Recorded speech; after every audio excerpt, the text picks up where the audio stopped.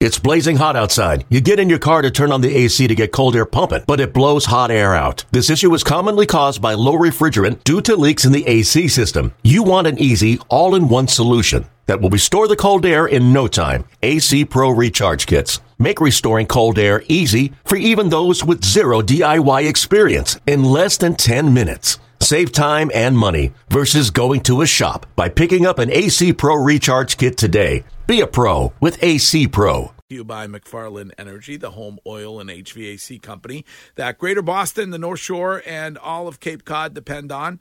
See McFarlandEnergy.com for more. Rob Bradford also brought to you by Shaw's and Star Market, perfecting the art of fresh. And he joins us this morning on the Harbor One hotline. Hey, Bradfo. Hey, everybody. How's everybody doing? We're doing great. How are you? Oh, I thought it was 8-Track Tuesday. What is going on with Toto? I was like, what's happening? Whoa. Hey. Yeah. Are you older than me? No. Come on. You look. Is anyone older than you, Greg? You look older than me. You want to race? You could do.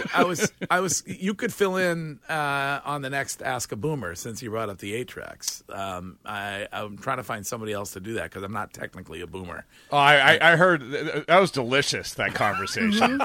I mean, the whole thing about, I think, Courtney, like how would you electronically get one song from the other? And it was so awesome. It was so good. I still can't believe it. That's by the way, that was our needle pointing. Yes. Yeah. Well, and also, like, I love that, like, you calm down Courtney with needlepoint and wine, because I also calm down with beer and macrame. So there you go.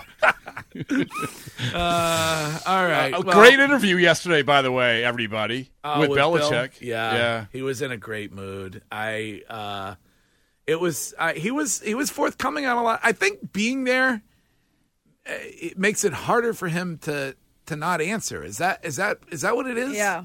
I think so.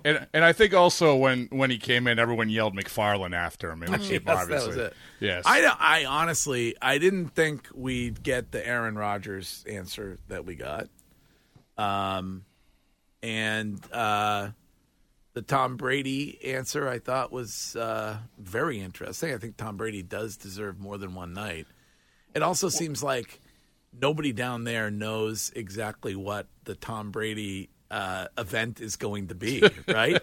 I think he knows. You think so? Yeah. I don't think so because he said, I think the guy deserves more than one night. Like, does he think it's just that? I think that was setting it up for, like, if you just get a wave during the game, don't worry, coming? There's going to be more coming. Yeah. All right. Well, as I will say this about Brady, as people pointed out on social media, when he said the thing about he deserves anything he wants. Well, okay, about 4 years too late. Well, it doesn't. I mean, money doesn't count. That's not. Okay. That was not what he was talking about. We pay you in statues. Yes.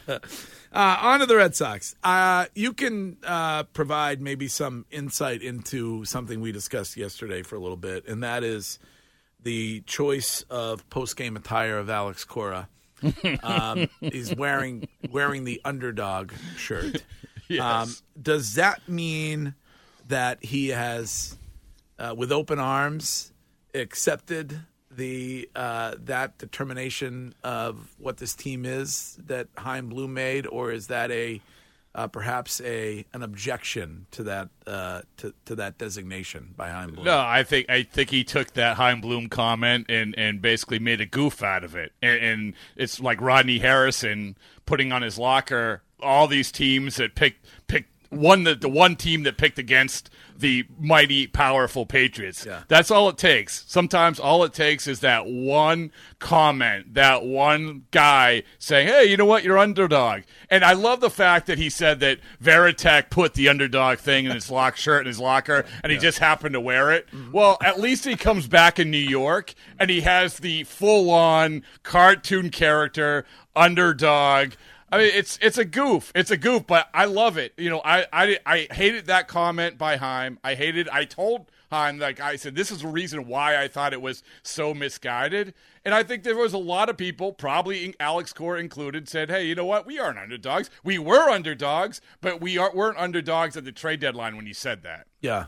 Well, and Razor said yesterday, guys don't like being called underdogs.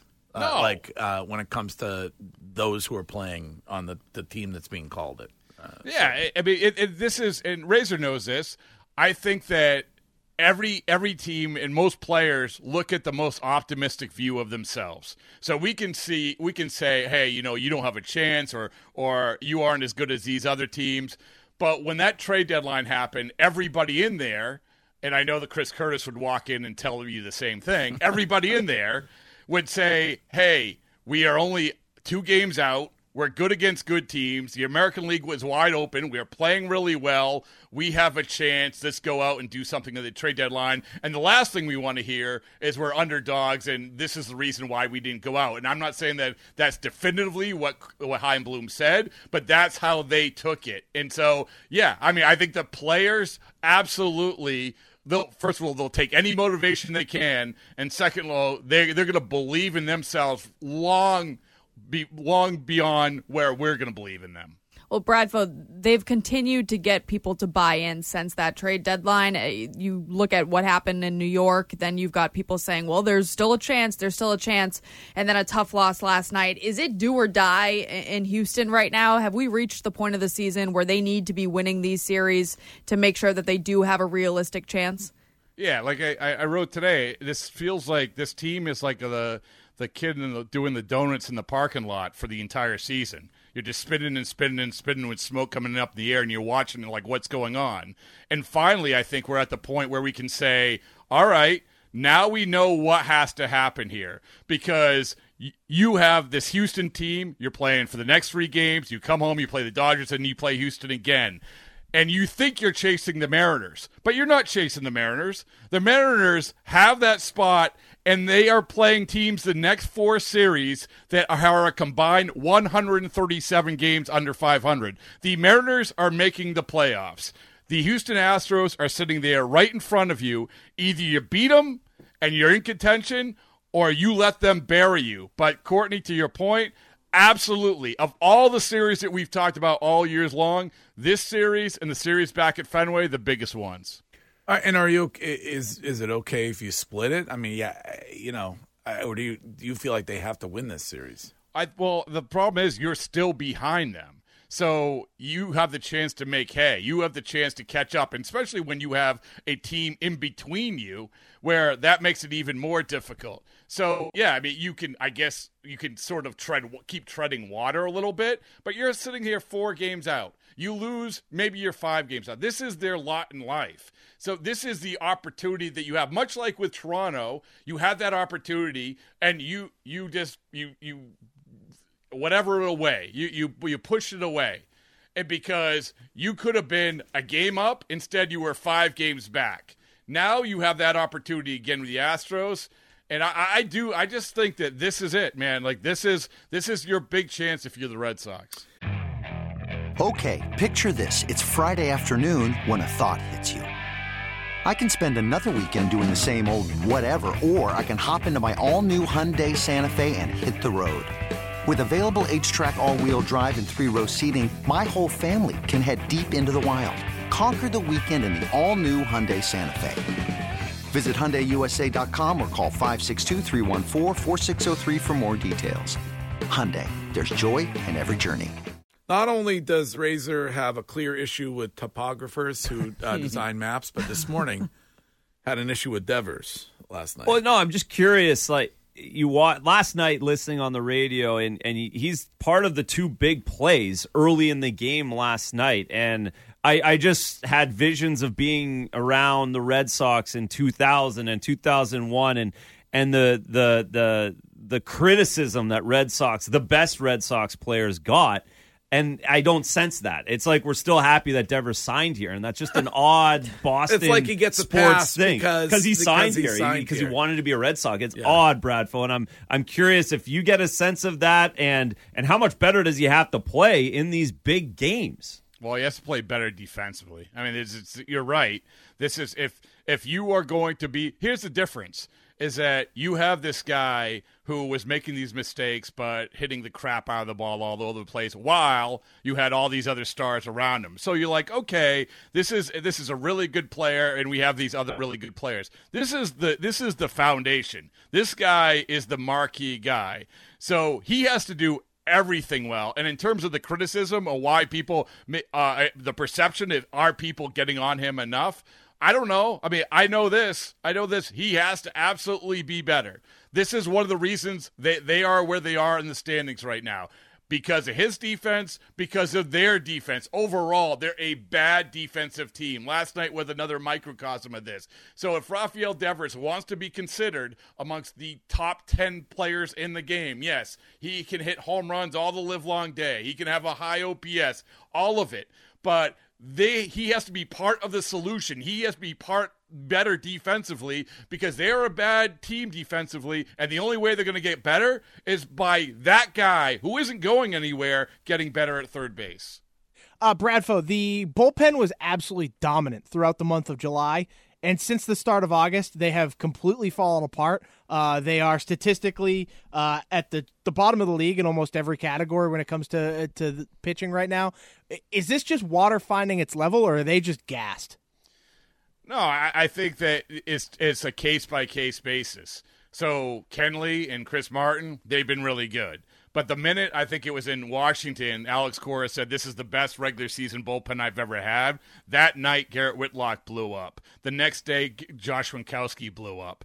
So I think that it's just with Whitlock, I think it's we put cart before the horse too much. He has to ease back. We still don't know where he's going to land in terms of is he going to be a dominant guy or not. Winkowski has pitched a ton, and for the most part, he's been good. But I think that when you look at ERA, it's those outings where you give up 5 runs at a whack, 5 runs here, 5 runs there. So I'm not that concerned over the bullpen. I know this is that you better start having some starters go more than 4 2/3 innings in order to protect that bullpen. Because if you don't, that bullpen ERA is going to keep going up.